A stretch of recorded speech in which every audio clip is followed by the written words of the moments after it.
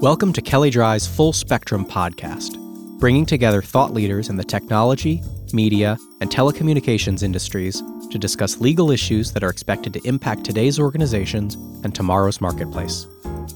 Kelley Drye Full Spectrum is produced twice monthly, and show notes are available at www.kelleydryefullspectrum.com. For more in-depth commentary, head to our blog, comlawmonitor.com. All links are in the show notes. This podcast is produced by the Kelley Drye Communications Practice Group. Hello, and welcome to this edition of Kelley Drye's Full Spectrum podcast. I'm Steve Augustino, a partner in Kelley Drye's Communications Practice Group. I'm joined today by another partner in the group, Josh Guyon, and one of our associates, Avani Bell. And today we're going to talk about a topic that's a little bit farther afield from what we normally talk about in communications. We're not going to talk about carriers and the vagaries of FCC regulations as it applies to those. We're going to talk about video games. And we're going to talk specifically about a waiver that applies to video game software that is about to expire, and we think it has some interesting implications for those who are in the game development industry. So to start us off, we're going to start at the beginning here. These rules concern a 2010 law called the CVAA. And Avani, I'm going to turn to you. Why don't you tell us what the CVAA is and sort of generally what it means? Sure. The CVAA stands for the 21st Century Communications and Video Accessibility Act. It was a law that was passed with the intention of providing people with disabilities greater access to more modern communications technologies and devices. So the CVAA adopted a number of obligations for various products and services, and a component of that was the obligation for what are called advanced communication services, or ACS, providers to provide services or equipment to make them accessible to and usable by individuals with disabilities unless doing so is not achievable. And I'll note that the achievability analysis is a whole detailed component on its own, and we won't get into that discussion today, but that is a component of the law that is at play here. It basically gets into the costs involved and things like that.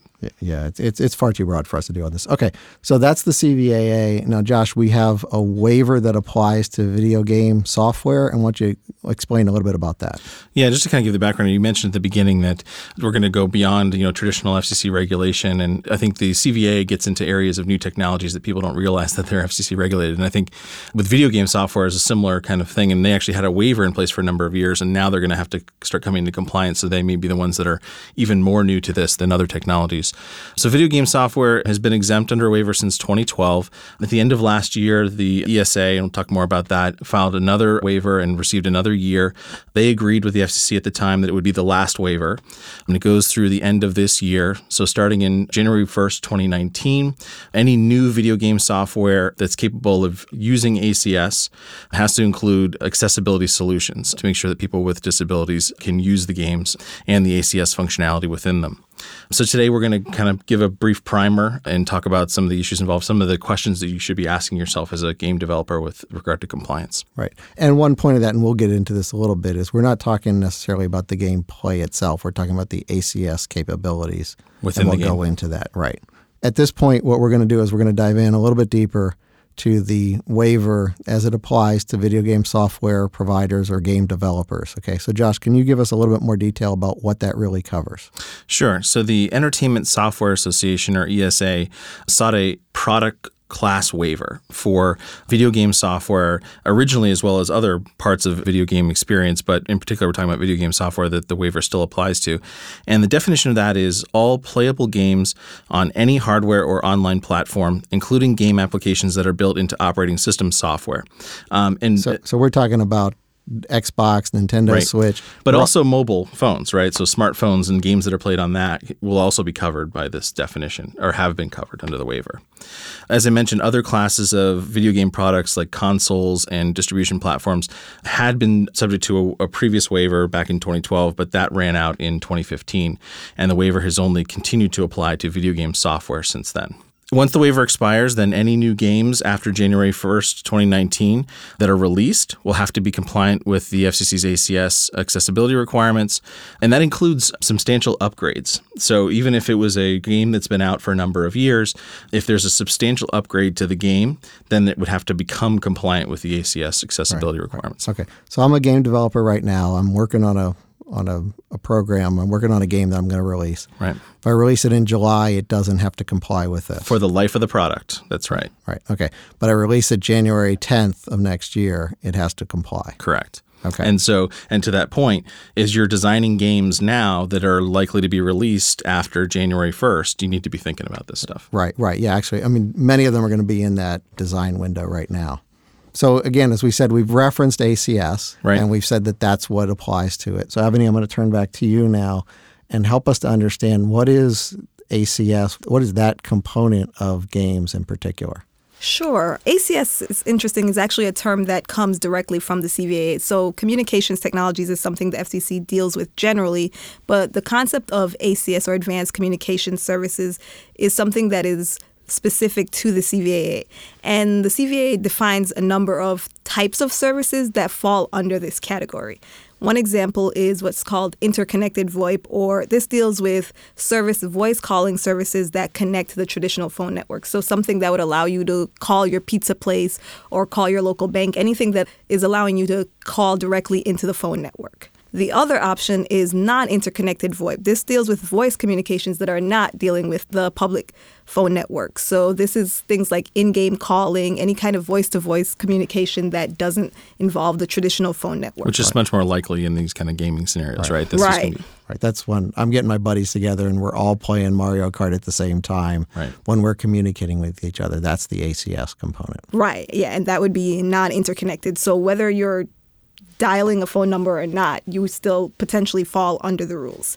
Another type of ACS is electronic messaging. This covers things like text messaging, instant messaging, chat, and email. So we know that today chat components and features are available in a ton of different technologies and services, and you see that in a lot of video game products today where people have the capability to do text chat with other players.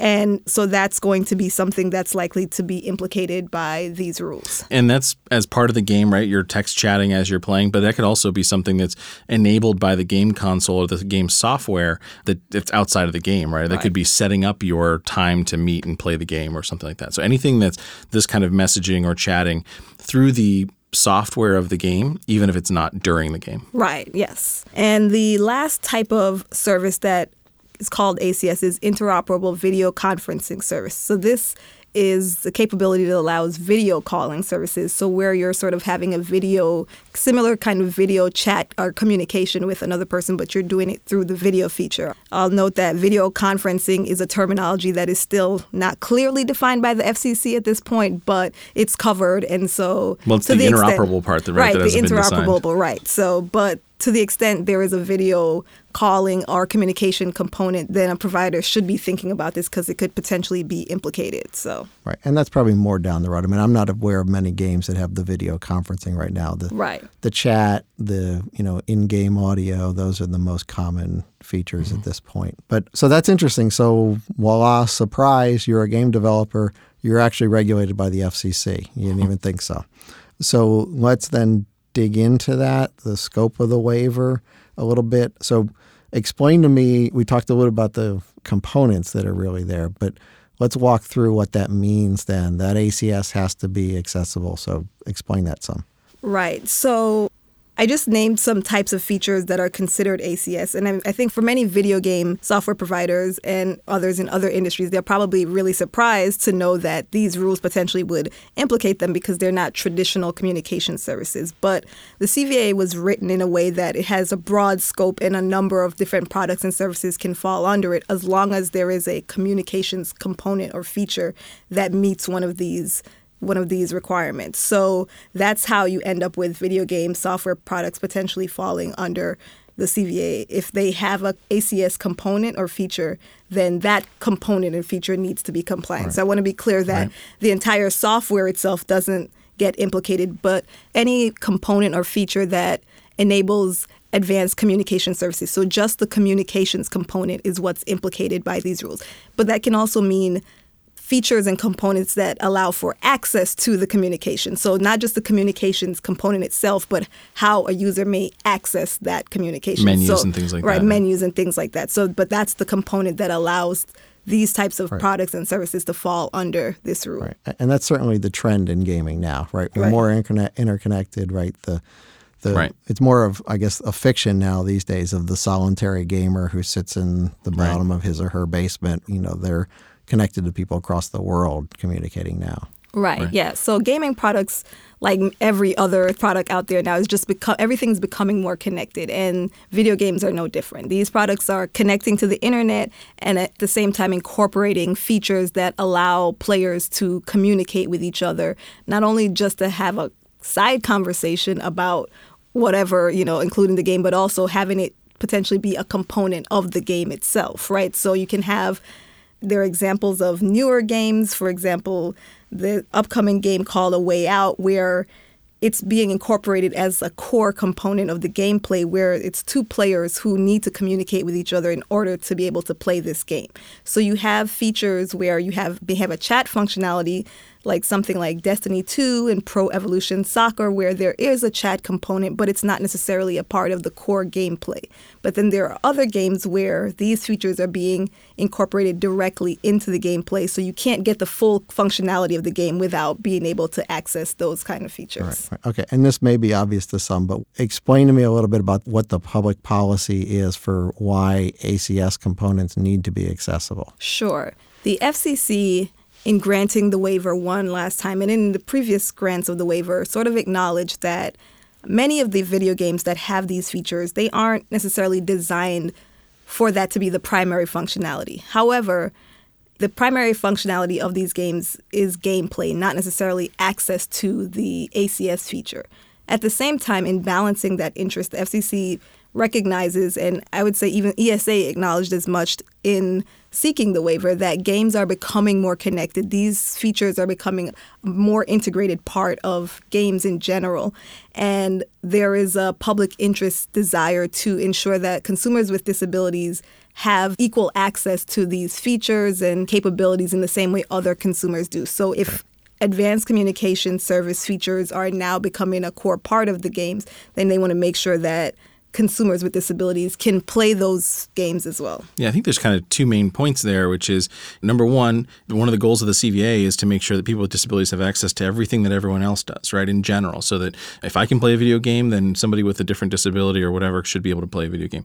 That's number one. But then also number two, I think that as in getting rid of the waiver and moving on to being compliant, the FCC is looking and saying, well, yeah, maybe you say this is just video games or something like that, but these are important social interactions now, and there's important educational components that can go with these games as well, and we need to make sure that the disabilities community is not losing out on those really societal benefits that come from gaming. So then let's shift and try to say, all right, I'm a game developer, Josh, right? I have a game. I get it now. I have to comply with these, and I want to because my addressable market, my games are usable by more if I add more of these features in. So give me some ideas on how do I go about doing that? Sure. So you start with looking at each ACS feature that maybe is part of your game, right? So you might have voice chat component, you might have messaging chat component, but look at each piece of ACS that you have in your game. Maybe there's only one, maybe there's a couple. And then try to look at some of the major disabilities that are certainly well represented in Washington. I mean, the CVAA refers to the Americans with Disabilities Act and is very broadly applicable to disabilities, but there are some main ones to focus on. So visual disabilities, hearing disabilities, mobility or dexterity disabilities, cognitive challenges. You want to look at those as kind of the major ones to focus on. And then basically you want to consider the features and how you can address each of the ACS components and each of those disabilities in a way that doesn't hinder the gameplay functionality, so that people with disabilities can play the same game that people without disabilities do. So in addition to things, particular technologies that are already out there and are available, in addition to things like, I think, voice control that Avani had mentioned, there's some specific examples that we can talk about. For example, Xbox One includes the capabilities for developers to incorporate real-time text, transcription of audio chat, and text-to-speech that can be built into the games as well for people with certain disabilities. Right. So that's a feature of the console, which is already have its waiver expire, right? So those are built in, and what you're saying is that incorporating those types of things into your game can help you comply with your ACS obligations. Yeah, that's right. In addition, there's some developers that have designed messaging apps specifically for games, for example, Discord or Clan HQ, and those will sync up with the chat functionality that's built in a mobile game to take advantage of the accessibility options that are already available in mobile phone operating systems through Android and through iOS. Those are available already, and you should make sure to look at the accessibility options that are made available by the mobile platform and kind of build to those to the extent that you can. Right. There's some other options as well out there that have already been used. Subtitle options for conversations that are going on in the chat between characters, things like that. Multiple colorblind modes to be able to change the coloring for various disabilities, visual disabilities. Key remapping, I think, is an important one where you can reconfigure the console or reconfigure the controller. So you can reconfigure the controller so that you can change the keys. If you have a dexterity issue, you may want to move a functionality from one key to another key or something like that. It's like if you have to do it left-handed, you could, that button's on the left side, you could switch it to the right. Absolutely. Or buttons that you use a lot, you may want to have in a certain place, that kind of thing, during the game, as well as mouse controller or mouse sensitivity. You can provide visual cues for every audible one. So if somebody's going to make a noise when they get shot or something like that as part of a game, there could also be a visual cue that has happened. And then you can also use features like auto aim or smart steering and auto accelerate, which are part of Mario Kart 8 Deluxe. And that allows you to automate certain functions of the game so that you don't have to play all aspects of the game all at once. And that could be used for people with cognitive disabilities or other disabilities so that you can kind of automate some of the functionality so that the game is playable for you. Thanks, Josh. I get that. So that's helpful. So basically, customization can be your friend is kind of part of the message there. Yep. Right. And you're going to do that as part of design anyway, just figure out, okay, how am I going to make my game customizable, right? Because people without disabilities want to have ways to customize the games and make them better. And that's a really good opportunity to think about accessibility. So let's try to get practical, right? We can't give legal advice. That's not the scope of this podcast. But, we can help guide people ways in which we might do it. So let's try to bring out a couple of suggestions and maybe best practices for how to develop your game so that it is compliant. And Avani, why don't you sort of start us off here? Sure. I think one of the key things for people to realize is there's no definitive checklist for video game software or any other product to be compliant with the CVAA. The main thing to do is to just make efforts to take steps to show a good faith effort towards making your product inclusive and accessible in the design phase. A way of doing that is also keeping a record of any discussions, any design meetings, any kind of things that show that you're making an effort to try to figure out how to meet these requirements and how to make the product more accessible to a broader community of users. Things like, focus groups with people with disabilities or discussions that you might have with some of their representatives, whether it's in DC or otherwise. Right. Yeah. Right. This sounds like my third grade math teacher, right? Right. Show your work. Show your work. Right. Yes. And as part of that, another thing to note is the record keeping comes along with a registration requirement. So you actually, once you recognize you have ACS and you're going to be releasing a game that has ACS, you could wait until that happens, but you're going to need to actually register with the FCC, provide some contact information, and then you make an annual certification that you're keeping these adequate records. So that goes hand in hand with the record keeping. Right. And let me jump in, sort of one of the suggestions on this is that the earlier in the process you address these, often the easier it is to incorporate it. You find this is true on almost everything, right? When you get to the end, retrofitting is often more expensive than if you had addressed this early on. So having an inclusive design principle is an important part of this. Looking at this, setting this up at the beginning before you've even really sketched out your game, before you've started any significant amount of code, look at the accessibility features and think about how you're going to reach those. Yeah, and I think that as part of that inclusive design thinking is also talking with counsel that knows about this because, as Avani mentioned, there is no definitive checklist, right? There's nothing you can just go tick off and say, okay, I'm done. So you're going to need to talk with counsel and understand how is this going to be looked at by the FCC. And part of the really important reason for that is that ultimately the FCC, the way that they enforce this is through an actual complaint proceeding, an enforcement proceeding. There's not a process where you're just going to get a nice reminder from the FCC or a call or something like that. If you're operating illegally or something like that, sometimes you'll have a field enforcement officer come out and say, oh, hey, you can't operate on that channel. This is a situation where it comes from consumer complaints or advocacy group complaints in DC, and that triggers an informal enforcement process. And so you're going to have to defend your decisions about accessibility, achievability, all of that as part of an enforcement. So your counsel is going to need to be there from the beginning so that they can help defend it when they're helping you to design this. Yeah. Okay. All right. Avani, any other things that we can reach for here? I think we mentioned some of this earlier in talking about some of the types of features that can be used to make things more accessible, but developers should also look at using toolkits and features that are enabled by the console, the browser, the mobile operating system. Check the APIs for these products, right? A lot of these providers have done a lot of work to sort of build in at the core level options to allow certain features to be more accessible. So the key way to get to that is the product needs to be designed to access those features. So just having that in the operating system will not be enough if the product itself is not designed in a way that works with those features. Right. So it's important to understand the accessibility APIs that are offered in some of the more modern video game consoles, but also in the mobile phones like Android and iOS. And using them. That's the important thing, right? It's hard. Josh, you were saying it's case by case, right? After the fact, it's really hard to explain why you did not incorporate something like that real-time text. It's there. Right. So how hard could it be to do it? So you should use it. Right. And then lastly, we talk about reaching out to the disabled communities and doing focus groups and things like that. But there's also interacting with the other industry members and figuring out what technologies are out there. And Steve, maybe you want to talk a little bit about the types of ways about going about doing that. Yeah, and that seems more common. I'll go to GDC now, and there are sessions. There's not quite a separate track on this yet, but it wouldn't surprise me if we get there soon. The Casual Games Association, Casual Connect, has various sessions on that, and that's a chance where you can connect to people both in your industry who are doing this and then in the advocacy community so you can understand what types of capabilities they want to see in the games. Yeah. I also mentioned there's a M-Enabling conference that talks about all things disabilities access. So, not just gaming, of course, but it would be other technologies. They have exhibitors that'll show technologies and things like that available. That's coming up in June and here near DC. Yep. Right. And I would just piggyback on what Steve said about talking to the community and understanding what they want to see. I think a component of all of this is that video game providers should look at this as a potential opportunity.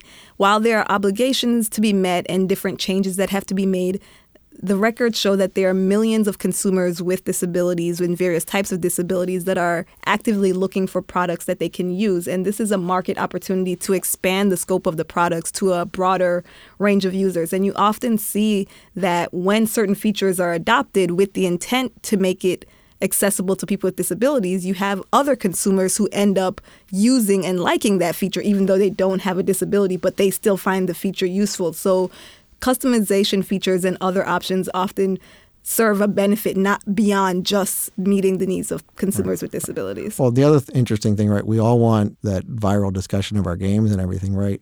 And you get that within that community that you've targeted. They become advocates for you and say, this game is awesome because it has this. Right. So it's been a very interesting discussion. I think that sort of touches really kind of the tip of the iceberg. We hope that it gives some sense for people as to what their obligations are. We hope that we've alerted people who are not aware of this before that they do have these obligations in time that when they can do something about it. So we hope that it's been helpful for you on that.